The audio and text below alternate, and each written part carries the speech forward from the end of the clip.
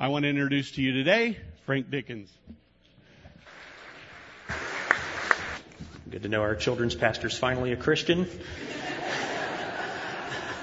I was really mad at Jonathan. I told him last week, he told me I'd be up after the children, and I said, you set me up for failure. I'm nowhere near as entertaining. I'm certainly not as cute.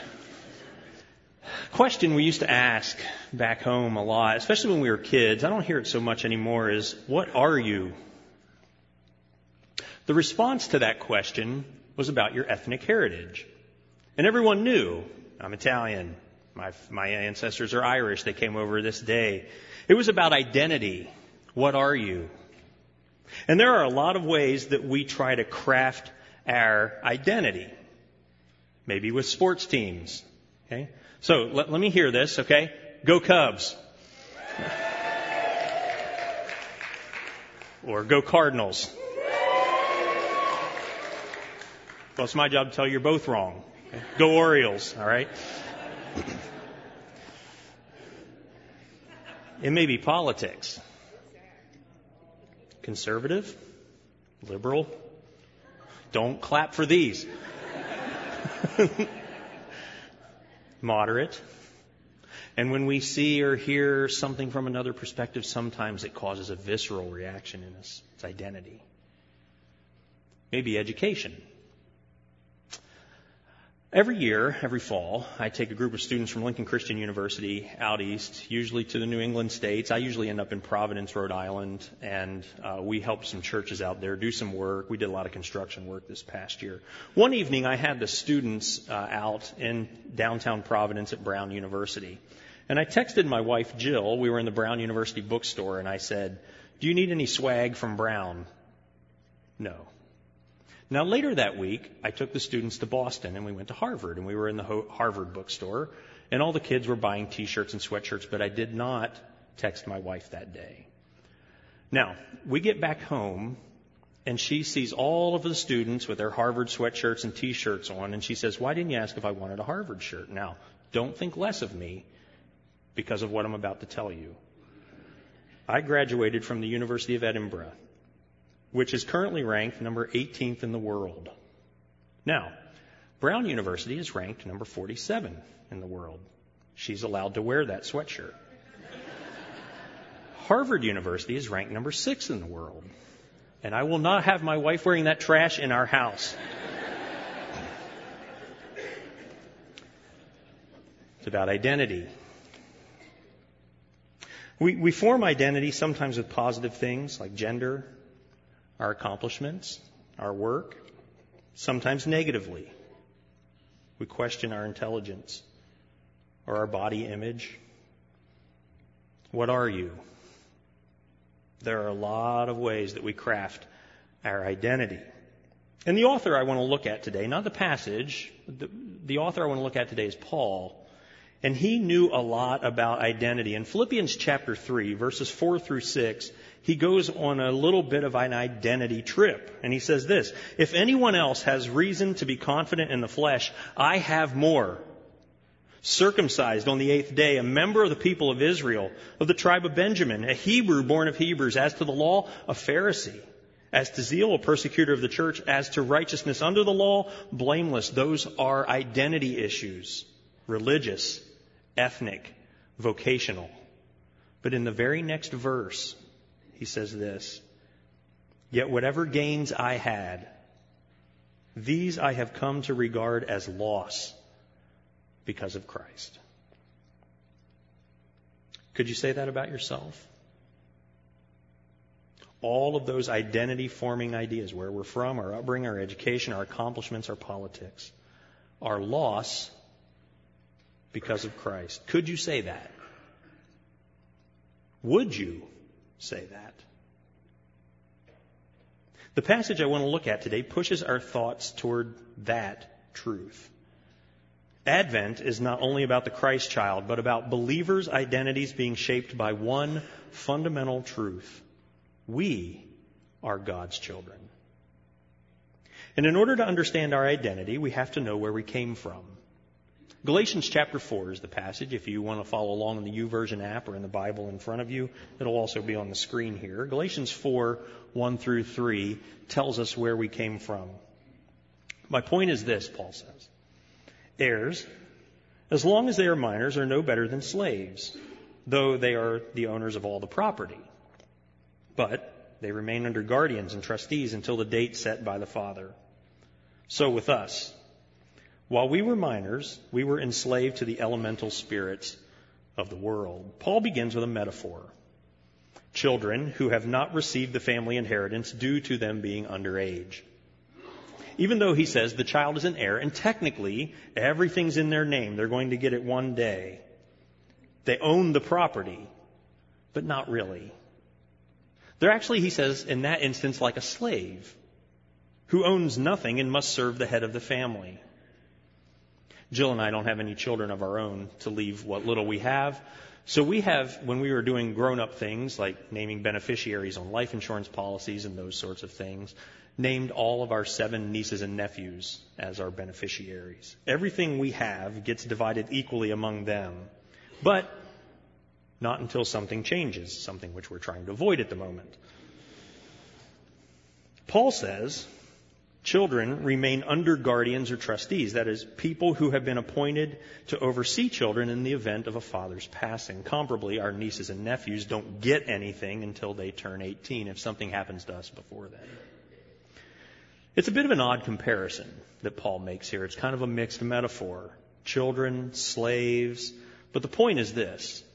Before Jesus came, that's what we were. I don't know if any of you are into genealogical research. I know a lot of people who have been into that sort of thing, but my mother-in-law was for a while. And she had done some research before she came to visit us in Scotland several years ago and found out that some of her family was from Fife. And we took a trip up to St. Andrew's Cathedral after she had done some work at the Register House in Edinburgh, which is essentially the National Archives. And when you go to the burying grounds at St. Andrew's Cathedral, they actually have a map that you can get at the visitor center of all the marked graves. And she and Jill and I spent an afternoon wandering around the burying grounds looking for her family name. And we actually found 7 tombstones in the burying grounds there. People who do that sort of research and are into it at that level, they know that an important aspect of their identity is based on where they came from. And she had the opportunity to go see that. That's what Paul's doing here at the beginning of this passage. He's taking us back. All believers were in the role of slaves. Particularly, he says in Galatians 3, so enslaved to sin that the law, the Scripture, that is, according to Paul in Romans 7, holy and righteous and good, could not bring righteousness because of our sin. The central problem that Paul is trying to address in Galatians for the Galatian Christian was that some people were teaching that a person had to be circumcised, that is, become a Jewish person, before they could become a Christian. In other words, you have to follow the law, or one aspect of the law, first before you can be a Christian. And Paul, in this letter, over and over and over and over again, is screaming, no. Doing that would be tantamount to forfeiting your status as an heir, a child in God's household. It would be like reverting to slavery. It would be like reverting to one's status as a minor who cannot have the family inheritance yet. Before Jesus, the way of life characterized by trying to follow a law that was debilitated by human sin. It's an attempt to manufacture an identity based on observance of a facet of Jewish law, while not realizing that one's own sin has undermined the entire endeavor. It's a way of saying that identifying with Christ is not enough, but that a person needed something in addition to Christ, in this case circumcision, to be a Christian. So what are you? Paul asks. And the answer here at the beginning of this passage is not that. That's where you came from. Don't go back. Things have changed drastically. And if we're going to understand our identity, we need to know not just where we came from, but what has changed. Galatians 4 and 5. But when the fullness of time had come, God sent His Son, born of a woman, born under the law, in order to redeem those who were under the law, so that we might receive adoption as children. The language of the passage signals a contrast, but here's why we're talking about this at Christmas. It's Paul's Christmas time. It's Advent. It's the Christmas story told in its barest terms. God sent the Son to redeem those under the law so that they might be adopted as children. Earlier in Galatians, Paul said it this way. Christ's faithfulness toward God provides the way for us to be children of God as we are faithful toward God. In other words, God intervenes in the world in the person of Christ, and because of that, and because of our faithfulness toward God, our identity is altered radically. We are marked out as God's children. Now, the metaphor changes in these verses to adoption. People in Roman Galatia were very familiar with how radically adoption could change an individual's status. Several decades before this letter was written, Julius Caesar was fighting the Roman Civil War in Spain. He had a grandnephew named Gaius Octavius Thurinus. Gaius was supposed to bring troops to help his great-uncle Julius in Spain, but he was shipwrecked along the way. They eventually made their way to shore, but he had to cross through enemy territory to get to his uncle. And he did. And his uncle was so impressed that Julius Caesar adopted him and named him his sole heir. Gaius took the name of his uncle, Gaius Julius Caesar, and upon Caesar's death, the nephew decided to become the political heir. And 17 years later was named by the Roman Senate Augustus, the exalted one. One display of faithfulness to a great uncle, one intervention by Caesar, changed not only Augustus's life, but the entire course of Roman history. God has intervened. We call it Christmas. Advent, or as Julie read earlier, the incarnation. Jesus comes, born of a woman, fully human, born under the law to identify fully with humanity. The language of the passage is actually reminiscent of the Exodus story. Israelites enslaved in Egypt as a nation for hundreds of years, and God intervenes. Through Moses, he says, Exodus chapter 4, Israel is my son. And in Exodus chapter 20, I am the Lord your God who brought you up out of the land of slavery. God intervenes not only to rescue God's people, but to make them God's own children. The slave is freed. The child has come of age. For us, through our faith in and faithfulness toward Jesus, we are adopted. What has changed? Everything has changed in this moment. Christmas. Earlier in the letter, just a few verses ahead of what we were reading, Paul says this, in Christ Jesus, you are all children of God through faith. As many of you as were baptized into Christ have clothed yourselves with Christ. There is no longer Jew or Greek. There is no longer slave or free. There is no longer male or female. For all of you are one in Christ Jesus. Do you hear that? Ethnicity, socioeconomic status, gender, it's all out the window when we come into Christ in baptism.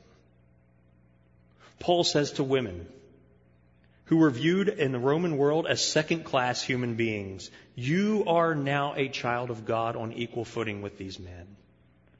He says to slaves, the lowest rung of society, owned property, you are now on equal footing with these free people in Christ. And the core issue of Galatians, does a person have to become a Jew before becoming a Christian? No, no, no, no, no. Greeks who were looked down upon and despised by Jews, considered unclean, unworthy, infidel, pagan, you are now on equal footing with these Jewish people. It's important for us as Christians to realize, because I find that we are often tempted to add something to our identity in Christ. We do this in church. When we think a person has to know the ins and outs of how the atonement works in order to get baptized. But the moment we think that a person cannot be a Christian because of a lack of knowledge that we think we have in Paul's terms in this letter, abandoned the gospel. Because we've said that Christ alone is not sufficient. There is no more divisive issue in our culture than politics. And it pains me to say that many American Christians have been co-opted by a certain political vision. But the moment we think that a person cannot be a Christian because of their politics, we have abandoned the gospel. Because we're saying that Christ alone in that instance is not sufficient. We do this in church when we think that people have to hold the same exact beliefs as us. But the moment we think that a person cannot be a Christian because of doctrinal differences or because of where they attend church, we have abandoned the gospel. Because we've said that Christ alone is not sufficient. Anytime we add something to Jesus, as the Galatians had with circumcision, we have abandoned the gospel. Christ alone is sufficient for our identity. What are you? You are a child of God. And that is our identity. Galatians 4, 6 and 7. Because you are children, God has sent the Spirit of His Son into our hearts, crying, Abba, Father.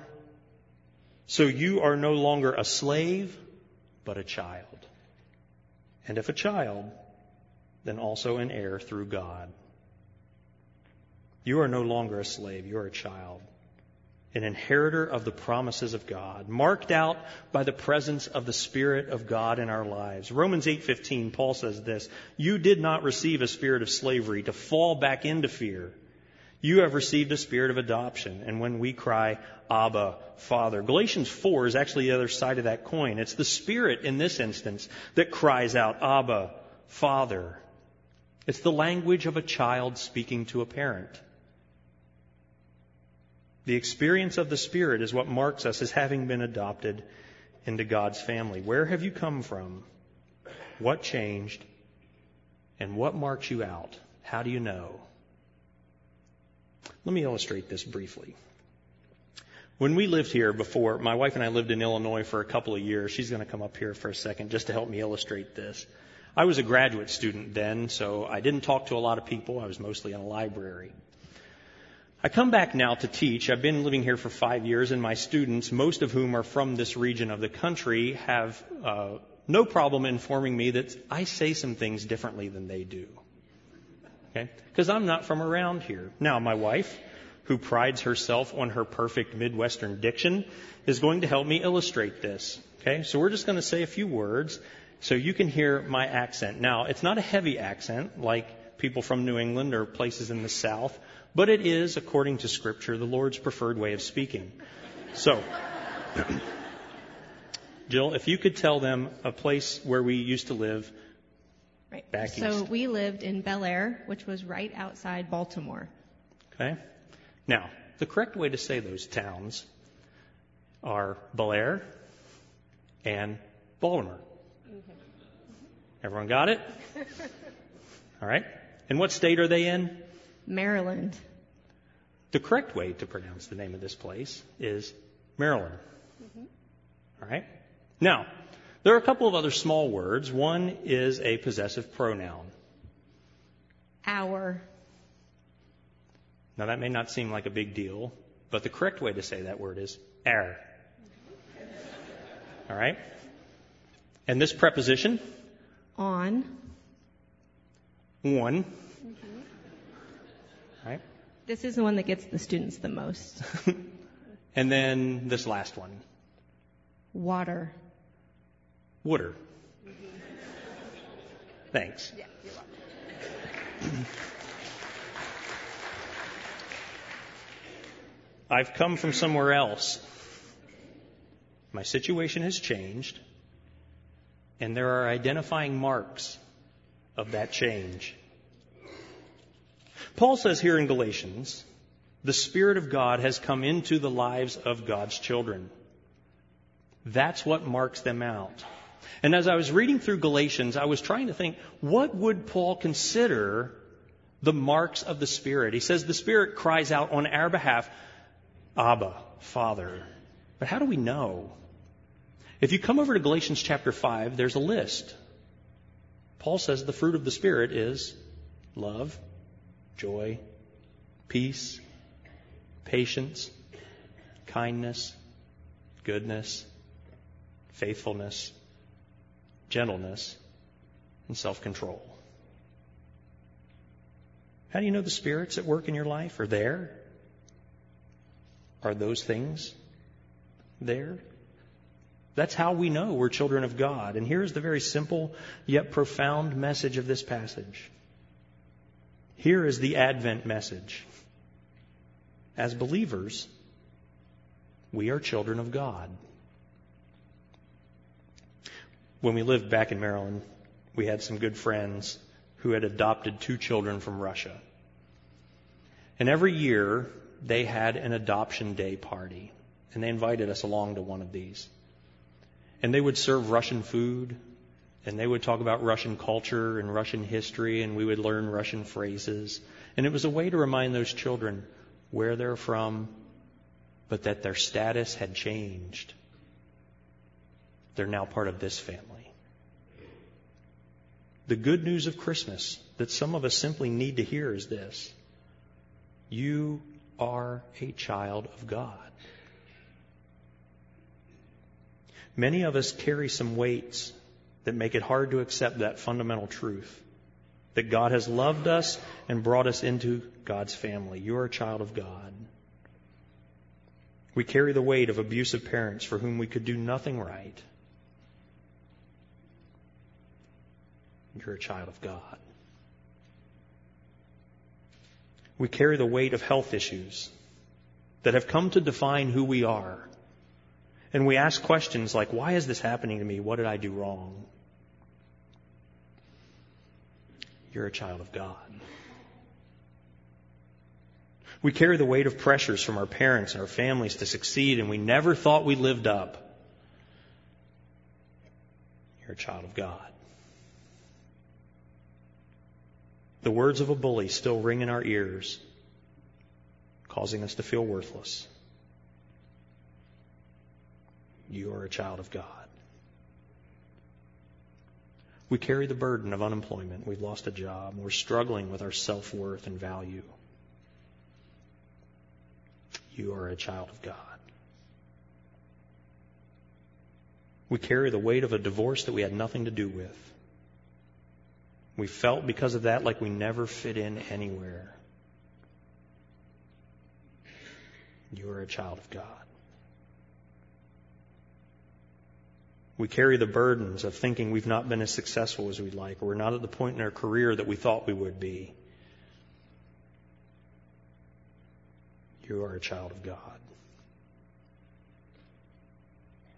We build our identity on so many things, and I am just as guilty as the next person. A couple of weeks ago when Brooks asked me to preach this sermon, I've got my list, my own list of failures and negative things from my past. I've got my list of accomplishments and the things that I'm good at. I needed to hear this. When the fullness of time had come, God sent His Son, born of a woman, in order to redeem humanity so that we might receive adoption as children. What are you? I'm a child of God. Let's pray.